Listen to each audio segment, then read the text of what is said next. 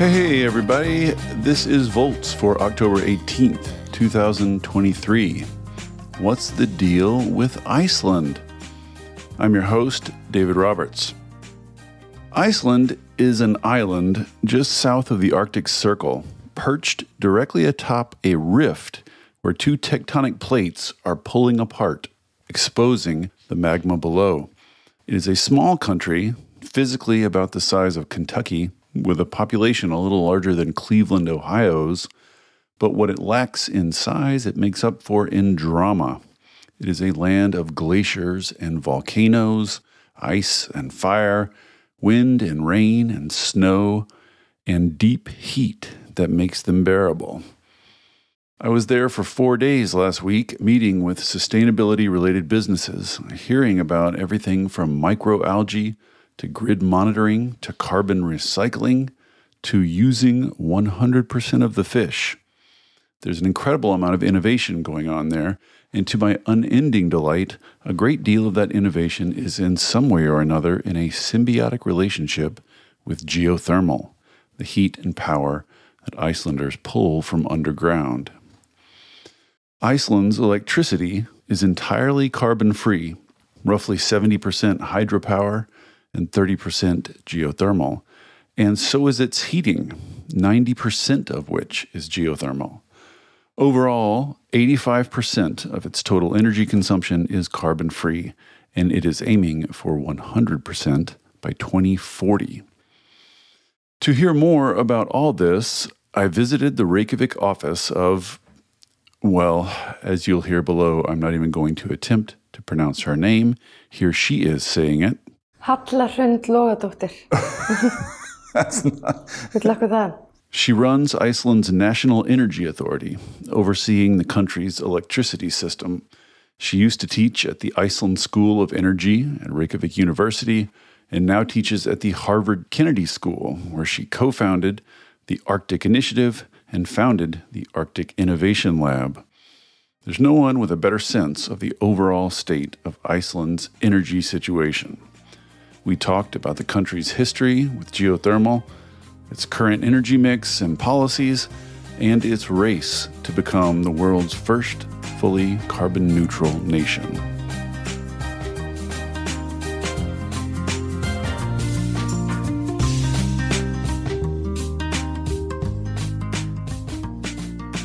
I'm here with Halla, who I'm going to call you by your first name. Will you say your name for us so we... I'm Halla Hrund Logadóttir, one of these Icelandic simple names. Yes, extremely. That is extremely Icelandic. And you're head of the National Energy Authority here in Iceland. And I've been visiting Iceland here for the last 3 or 4 days, visiting lots of startups and sustainable businesses of various kinds, and have found it absolutely fascinating, much more than I expected. Such a unique... So many things about Iceland in general, but Iceland's energy situation, they're just absolutely unique and fascinating. So maybe the place to start is you could just tell our American audience, which is, Americans are not known for their deep knowledge of other countries. So maybe we could just start by a little history of Iceland and geothermal, which is, I think, the sort of origin story of Iceland's current situation. So maybe just tell us, what happened back in the 60s and 70s and why, and sort of what the result is. Absolutely, and I think, just to kind of start where we are at today, and then looking back, today, 9 out of 10 houses in the country are heated with geothermal. And overall, 85% of our primary energy use comes from renewables. So the hydropower is the other main source of electricity production, basically. But the heating mainly comes from geothermal. And it is a unique situation, but it is a story that goes way back. It started with bathing, that is kind of from the Vikings right. coming here, staying warm in this cold country. But then in the early 1900s, there was a farmer that found a way to connect his farm to a neighboring hot spring here in Mosfellsbær, which is close to Reykjavik, where we're sitting now. And a few others did the same. And so it was a a story of entrepreneurship and innovation. Then municipalities noticed this technology and it became a part of a policy, to make a long story short. But then the first drilling for geothermal was done in the early 1900s and 1928 here in Reykjavik. And I think such an important part of this story is the fact that those were small projects, but they were used to heat key buildings, like the hospital that you can still see downtown, and a primary school that we have downtown. And this was really important because it made the technology, the fact that it worked, very visible to people, and made the buy-in for the technology. You always need buy-in from voters and so forth. The benefits were very obvious from these two key examples. And from these small successes, the big transition, the big story begins, which also I think is interesting now when we think about the overall energy transition. It usually starts with small pilots that then become added up to a major success. Then we had the First World War that was a driver for the government to look closer at local energy resources. But then, as you mentioned, the big change was in the 60s and the 70s during the oil crisis in the world. And, we're an island, it's extremely expensive to import oil and gas, which were the main types of energy used here in Iceland at that time. So the government started building incentives for this transition. And a major part of that incentive is the Iceland Energy Fund. I don't know, do you know of that fund?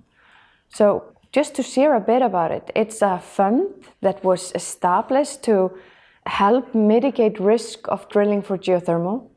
Oh, I did hear about that. Yeah, I've had a couple of people talk to me about it. So they can loan a village money, and if the village finds geothermal, they pay it back. Yeah. But if they don't, the loan is just canceled, right? Almost as good as that. Yes, about 50% is canceled. So, but definitely, the main features of it, and this is what allowed small municipalities in Iceland to really focus on, exploring geothermal in their regions.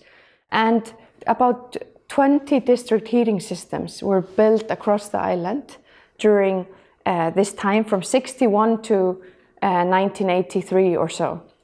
And the beauty is that these are the same systems, the same infrastructure that we're still using today.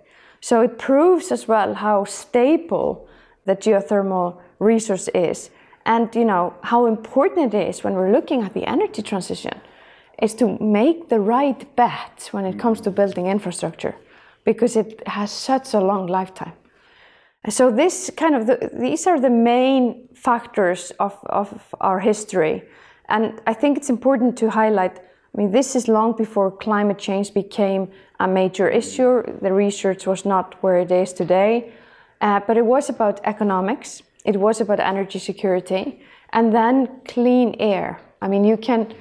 You can see pictures from Reykjavik, very close from where we're sitting now, where you have this thick smoke looming over the city. And just imagining that, a few decades later, it would be one of the cleanest cities in the world. Yeah, stable prices too, right? Like it's not going to all of a sudden, prices are not going to spike or fly around. So that's an undersold aspect of renewables is they're the same price now. They're going to be the same price in a week, in a year, and 2 years. We should say I'm not sure everyone knows exactly why there's so much geothermal power in Iceland. So maybe just say real quick about the continental plates, which I've been learning a lot about this week. Yeah, we are situated on the boundaries of two tectonic plates that are drifting apart, 2 centimeters per year. So you can say that you are either in Europe or North America when you're in Iceland, depending on location. But because of that, we have a lot of geothermal activity. We have a lot of volcanoes in Iceland. And because of the high temperature, we can both use our hot water that comes from the ground for district heating, so we're basically almost using the water directly, if you will. or we can use it for electricity production. And I think it's important to note that the planet has huge potential for geothermal, and particularly when you look at using the water directly for district heating. And very interesting things are happening in that space across the planet. When you look at areas that have high temperatures, that you can produce electricity as well, those places are fewer, but there's definitely a lot of potential there as well. But as soon as you start to look at the source as simply a heat source, then it's just fascinating to look at the potential and to witness. I mean, we at the National Energy Authority, we partner with a lot of countries in Europe. We're working now particularly with countries in Eastern Europe that are trying to get more energy independent after the war in Ukraine. And there's resources there, maybe with between 40, 60, even 70 degrees temperature. These are not volcanically active areas, but they have potential to heat millions of homes. And they just haven't been looking at that potential because it's been so much cheaper to import gas from Russia. Well, I have a question related to that. So the government decided, it's a pretty cool story. The government decided we're going to move our country's heating over to geothermal, and then just did it in like a decade. You don't hear a lot of stories about large-scale, ambitious, successful government initiatives these days. But the population of Iceland it's relatively small today, 380,000-ish, but I assume it was even smaller back then. So a lot of your current housing stock and buildings have been built with district heating under them. So it's easy to do district heating if you're building a new development, but a lot of other countries, Eastern European countries, US, there's already so much building stock existing. So is it more difficult to retrofit existing buildings with this? Is that a major barrier? It's definitely an issue. It is much more expensive if you need to transition the whole system. But if you are using, in many countries in Eastern Europe, for an example, you have like gas, you just have to change the heat source. The infrastructure are pipes. So in these cases, it can be particularly economical to just change the heat source from gas to geothermal. So those are kind of the low-hanging fruits where you have existing infrastructure. Then if you look to countries, for an example, like China, that has been expanding quite dramatically. They have geothermal in 70 cities now. There you're looking at China using a lot of it for new buildings as well. Right. And we're talking about then heat down to maybe 50 degrees Celsius. And there, the design of the buildings is also, using floor heat and so forth to make the biggest use of the lower temperatures. But I will add to this that, of course, geothermal is many things. And in terms of lower temperatures and in terms of, where you don't have like a centralized district heating system, you can still do a lot with, if you combine different solutions with heat pumps and so forth, that also take advantage of geothermal heating in a different way. Yes, this is one of my favorite projects in the US. I did a podcast about this last year, the sort of geogrid they're doing, a test up in Massachusetts where they're doing little boreholes every 50 feet or so and then have heat exchangers with each house. Very excited about that. So that's heating, which is now almost all of Iceland's building heating. So when did geothermal electricity take off? It's now 30% of your electricity, and the other 70% is hydro, which I assume is just rivers. Yeah, glacial rivers mainly. Right. And that's another story, really. So the electricity production comes much later with the bigger plants. I know that you visited one of them. And, with geothermal, you have to make sure that you manage the resource well. And as you have witnessed, one of the elements is electricity production, that we use it where it's high temperature today, but we also use different streams of the hot water for greenhouses, for drying fish, for heating sidewalks, during our snowy season, which is long, I can tell you. And for all for cosmetics, for food supplements. So there's a big industry, like an innovation happening around the geothermal resource in general. And I would say, it's very integrated in people's culture, also through bathing.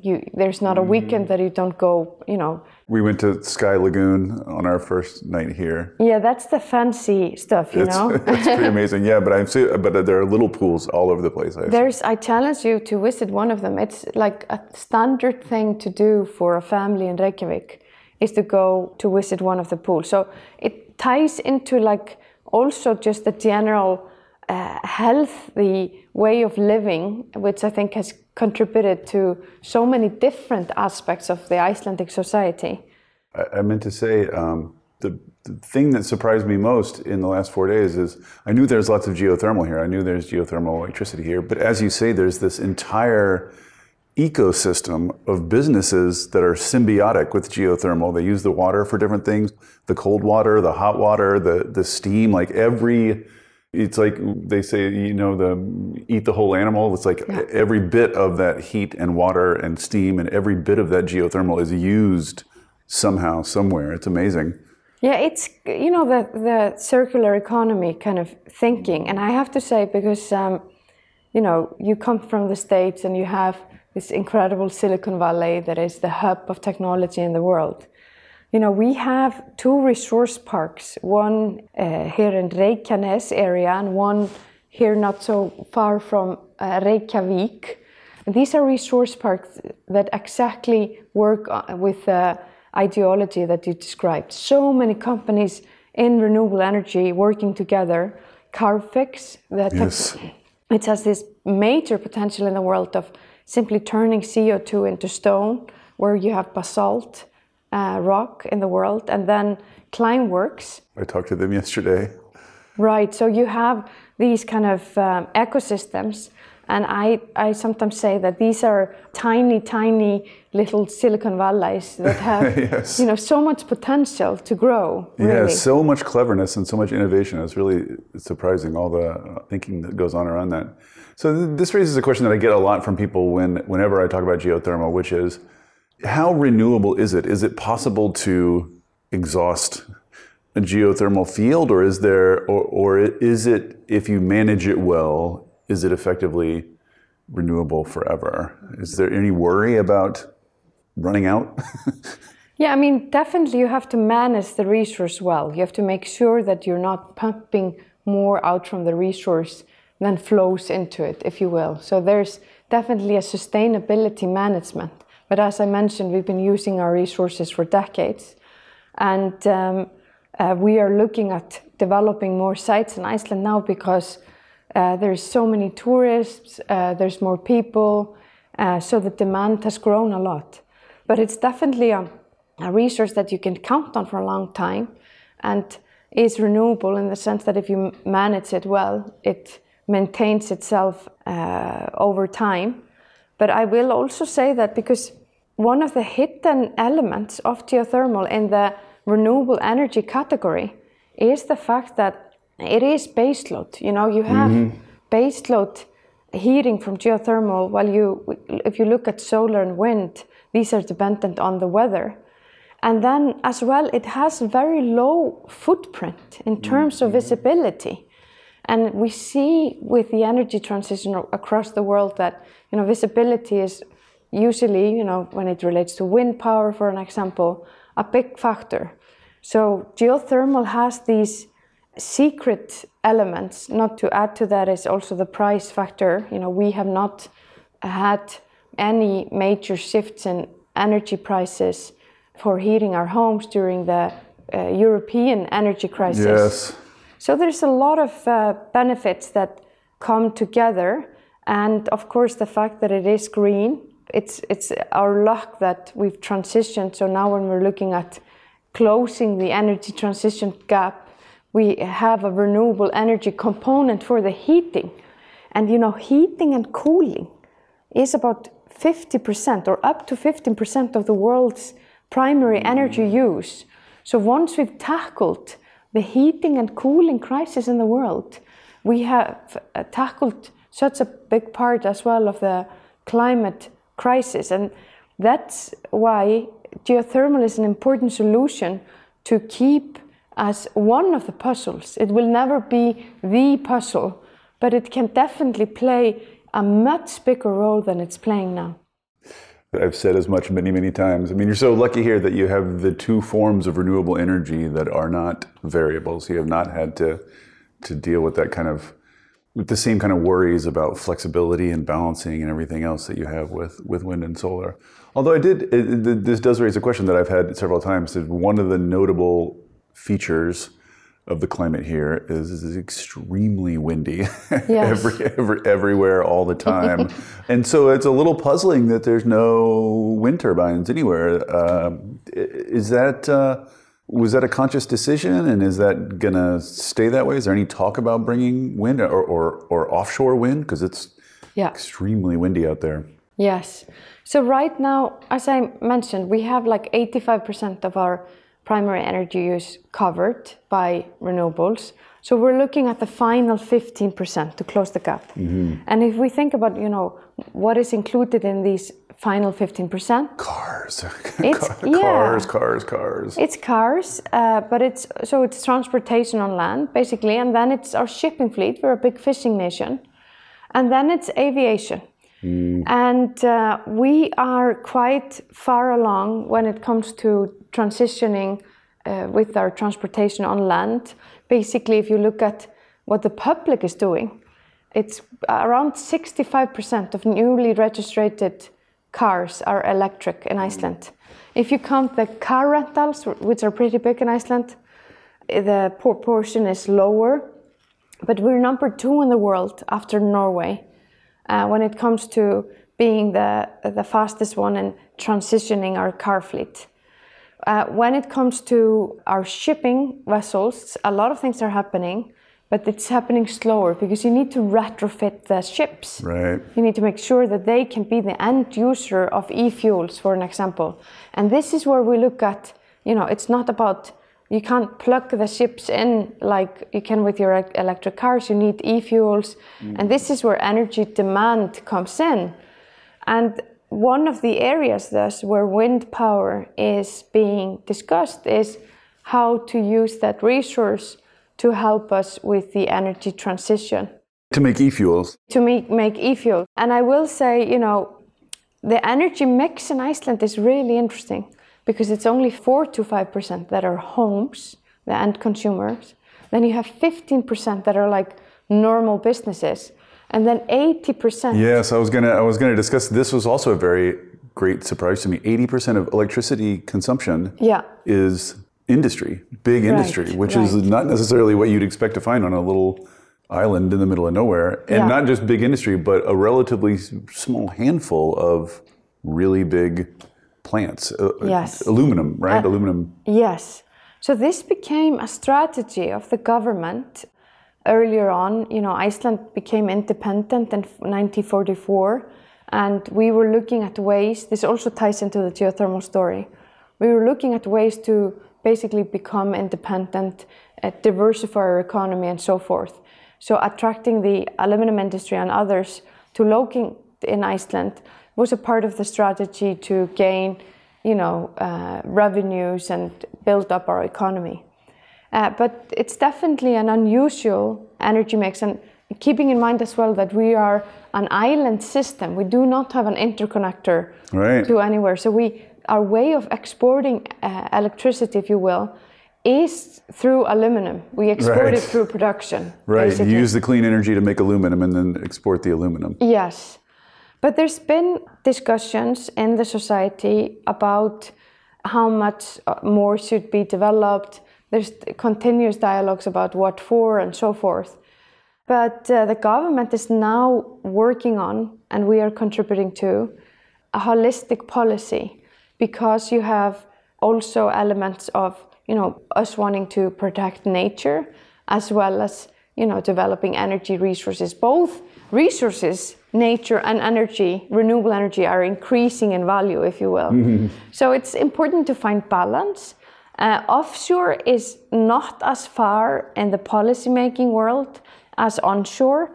We have unusually good conditions in both areas, but offshore is more difficult than in some other locations in Iceland because you have deep waters. So you need floating in many cases. And the technology is not completely cost competitive. But it is, as I said, it is an ongoing dialogue. And has the public sort of weighed in on wind turbines yet? They love geothermal. Do they have feelings about wind? I think it's much more difficult subject. In general, there's always been debate about any big projects that have an impact on Iceland's nature, because we have one of the most diverse sets of nature in the world, ranging from lava to black sanded beaches to glaciers to green fields. It's dramatic. Yes. Everywhere you go, everywhere you look, there's something dramatic. Yeah, so people are conscious about making sure that there is this value that definitely plays a role in our economy as well and is important for the future, is kept at the same time that we continue to grow our potential by utilizing our green resources. So this is where long-term policy making comes into play.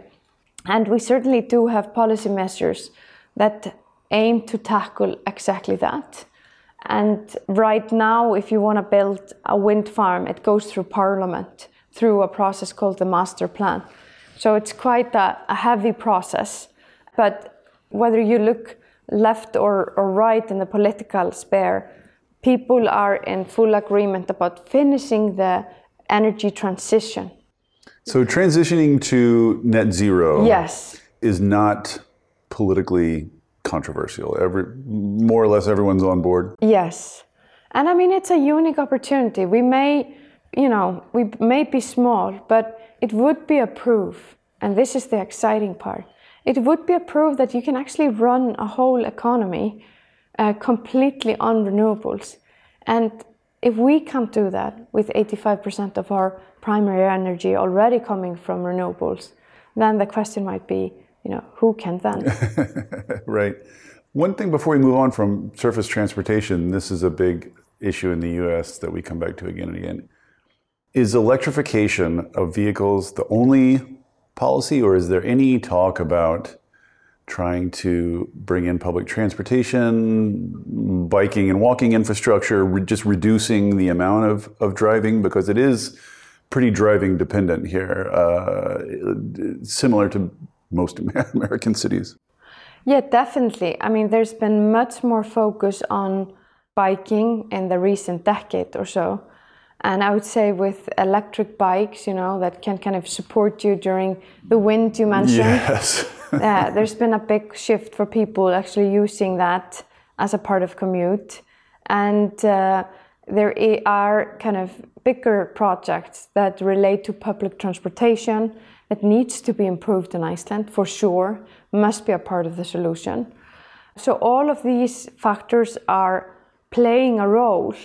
And speaking of the energy fund that I mentioned earlier, the role of the fund now has been to help Iceland with the final 15%. Mm-hmm. And a part of that has been to support building infrastructure for electric cars across the island. Because Icelanders, they like to drive, they need to be able to take their car and go somewhere. I think it's a similar mindset as in the US. So making sure that there is infrastructure everywhere in the island, so it doesn't become a barrier for people to actually take that step and invest in an electric vehicle. In terms of the huge role industry plays, aluminum in specific, so there's like 3 giant aluminum smelters and then like 2 other, I think, big industrial facilities. So that 80% of electricity demand is basically 5, I think, big factories or big. Do you worry, like if one of those closed, all of a sudden you'd have a relatively giant surplus of electricity? Are you worried at all how big a role they play in the electricity system or in the energy system, that there's some vulnerability there? Or like how confident are you that these industries are happy and going to stay? So we have the ones you mentioned, and then you have data centers and more kind of a bit more diversified set of buyers. The situation as it is today is that we have much more demand that we can, produce. So if there would be such a risk that one of these players would close, of course it would temporarily have an impact. But with the massive demand for renewables in the world, with the energy need that we have for our transition, there would definitely be opportunities in that space. Right, and so there's one e-fuels, there's one current methanol plant making green methanol. Are there more of those on the way? Is that a big growth area? Yeah, one of the things that we've been doing through the Energy Fund is investing in the shipping industry to co-invest with companies in retrofitting ships, because you need to have the user, the demand, right? Yeah, and that has been kind of the challenge. You establish the production, and if you don't have the demand, there's a difficulty in matching these two factors. So right now, there are some plants that have also gotten support from the Energy Fund that are on the horizon. But it is an interesting market in a big transition globally. There's so many questions around, how will the market look like? What will be the key fuels that will be used for different sectors? Where will Iceland be most competitive? In what type of production? There are many types of e-fuels, so likely we would not be producing all of them. What needs to be the size of these projects to be cost competitive? So it's a lot of these questions are also reflected in the development of this industry globally, and it's important to Iceland to, stay tuned, to be in the forefront, but also it means that there are some more risks involved. Yeah, all these chicken and egg questions. Yeah. Although it does seem like there's going to be, I think I've at least read of several shipping companies that have sort of stated goals. Yeah. So it does seem like there's definitely going to be some demand. And we have very ambitious goals when it comes to completing our energy transition in the near future, when it comes to transportation on land and when it comes to our shipping fleet. And these are also the sectors that are really important to focus on when it comes to EU legislations, because one can say that these are emissions that we're also critically responsible for. Where it comes to aviation... Yeah, I was going to ask, what is the solution? What is that answer to aviation? Do you guys have one? So, well, I can tell you, if we start by looking at domestic flights, one of the most exciting co-investments of the Energy Fund last year was the fact that we purchased together with multiple parties the first e-plane, which is basically an electric plane that you can plug it in as your phone or your hair dryer, and you can take off in weather like we have today, a sunny, still weather where there's almost no wind, but you can fly for half an hour. But if you look at how the technology is developing here, you can see that there's likely going to be around, up to 10 passenger planes, maybe a bit more, that can fly short distances, and those would be perfect for domestic flight in Iceland, because the distances are relatively short. And because, if it's electric planes, the infrastructure would be much less difficult, the transition, the cost of electricity would be lower. So it could actually mean a lot of interesting things for, development for different towns in Iceland. So it's quite make them more accessible. Right, so it's a very exciting area to follow. But when it comes to aviation, between countries, we're talking about the European Union has its goals. we're talking about different paths there, and it's much more likely that, not one country will kind of lead the way, but these are international standards. So we will follow these standards and be at the forefront, but it's, in aviation, you need to follow the rules, obviously. Yeah. And I suppose you could be a big producer of aviation fuels too, sustainable aviation Right, that's fuels. also a possibility, right? Yeah. One question I got when I was discussing this on social media about Iceland is, as you say, you don't have a grid intertie with anyone else, so you're somewhat unique, well, similar to Hawaii actually, in being a full self-contained grid with no external connection. In Hawaii, that's an endless challenge because there's so much variable solar wind involved. Is it a challenge here? Because hydro and geothermal are both pretty stable and predictable. Yeah. So does that make managing the grid pretty easy, or do you have these balancing challenges as well? You're right that it's much more stable, and definitely if we look at integration of wind and solar, here in the future, it's possible to have right. solar even in Iceland, for at least for some part of the year. Is it? It seems pretty gray. Yeah, well, but with technology, it can be, again, a tiny little solution, but not the biggest factor, right. But it can play a role, especially in colder areas that do not have access to geothermal. But there is, of course, a variability still in the system.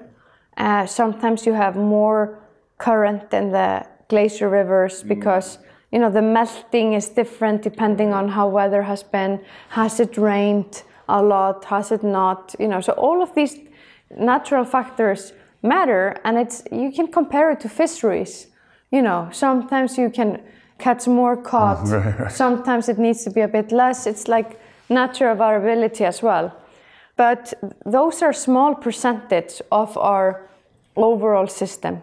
And the way that energy companies manage these variabilities is by selling types of agreement that can be, you can cut how much you supply when you have a smaller amount of water in the hydro reservoirs and so forth.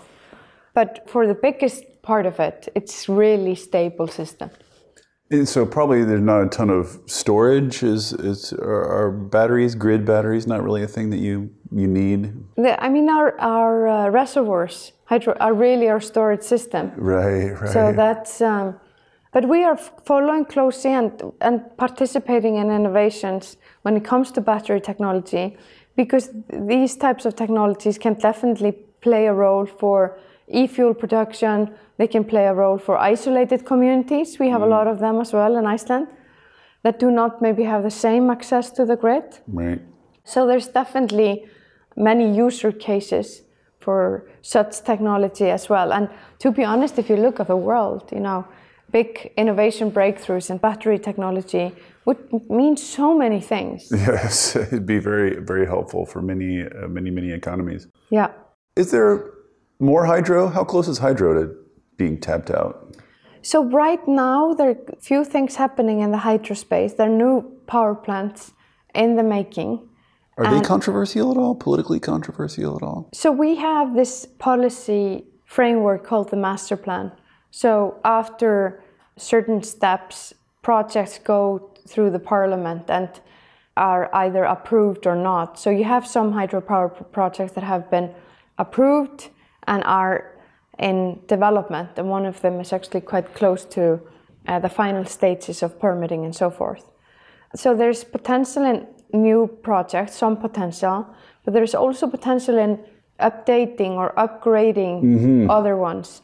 And that is a very important factor as well, because in these cases you've gone through all the legislative processes, and it's a much better use of the resource if you just add new equipment and get more power. So there's potential there, and then there's been development as well in smaller hydropower projects, and that is how Iceland's story and hydro actually started. So you had, similar to geothermal, it was a journey led by farmers, and often you had, few farmers clustered together having a small hydro project in one of the kind of neighboring rivers or small streams. So you had over 200 such systems in Iceland before the overall grid was built for the country. So we also have some potential in these smaller projects as well. We have potential when it comes to geothermal. We have potential, of course, when it comes to wind. But I would say that there is a clear focus on how we can use these projects to complete the energy transition. And there is a big demand from the public to, make sure that we're using the resource well, that we are developing it in sites that do not impact nature too much, and so forth. So, and speaking of getting more out of existing facilities, is there innovation in trying to get more out of existing geothermal fields, like trying to go yes. deeper? Yeah. This is very exciting topic, actually. So you both have potential in improving geothermal by injecting water, making sure that the water you pump out, you're re-pumping water into the system. So that's something that can extend the lifetime and the potential of the area as well. So that's one area, but the deep drilling, we've had projects here in the past and that are still ongoing in terms of drilling much deeper and getting like a super hot conditions. And honestly, these are types of projects that could really bring a revolution for the geothermal industry. And what I find fascinating is if you look at what is happening in the geothermal industry, is that you're seeing more and more of oil companies looking at this industry. Originally, the technology comes partially from that industry, a lot of the technology. And I should mention, because we were talking about earlier, like how the transition went from A to B and so forth. I mean, it was a major undertaking at the time, because at the time, geothermal was not a plug and play technology.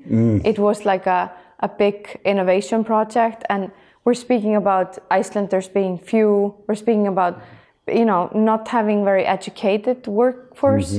So it's actually an incredible journey that this actually happened.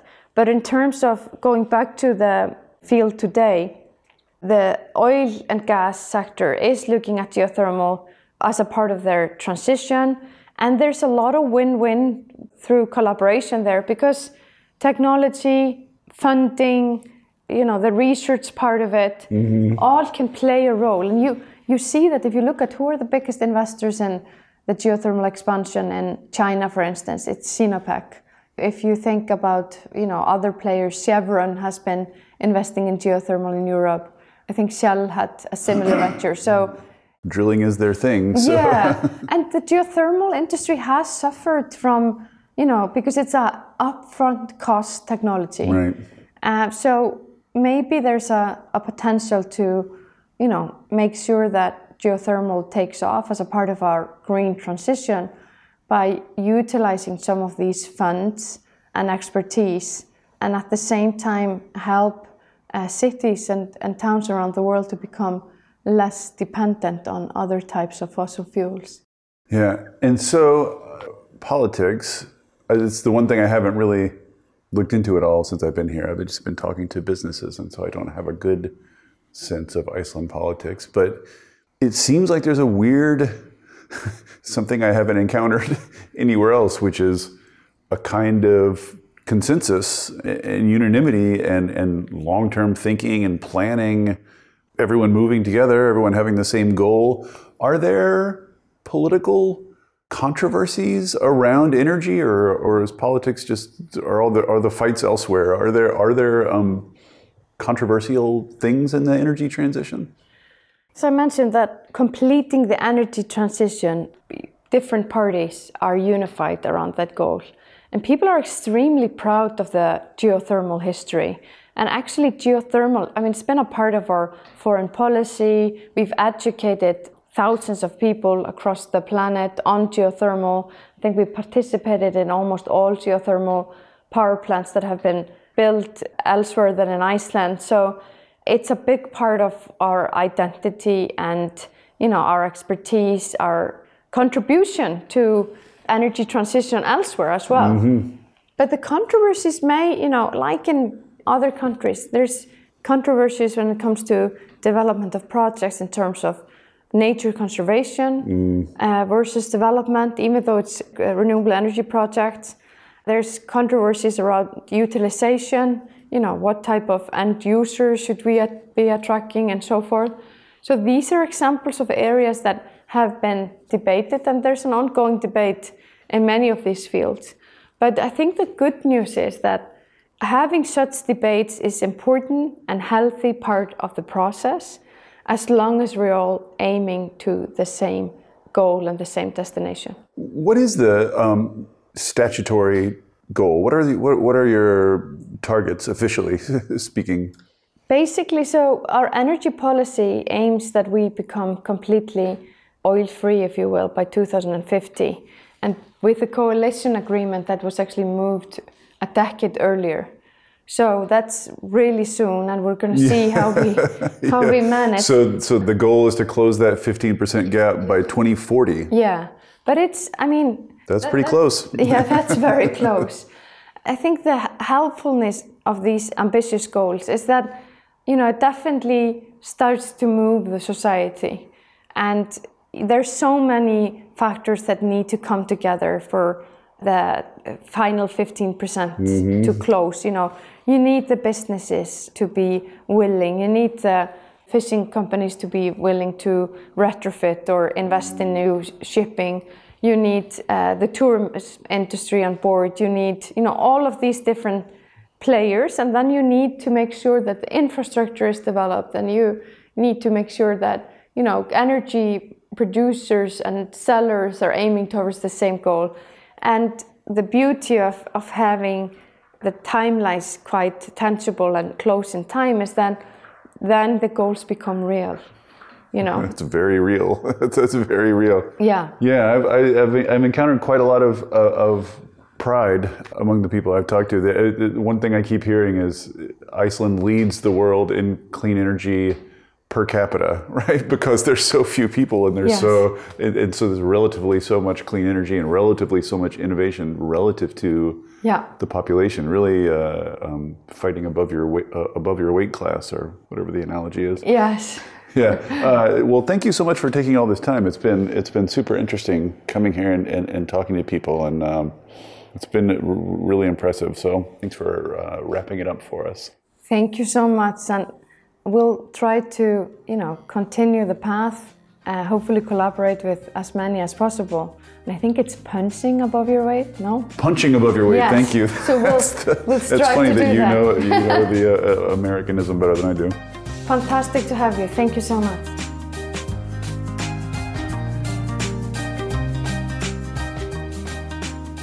Thank you for listening to the Volts podcast. It is ad-free, powered entirely by listeners like you. If you value conversations like this, please consider becoming a paid Volts subscriber at volts.wtf. Yes, that's volts.wtf, so that I can continue doing this work. Thank you so much, and I'll see you next time.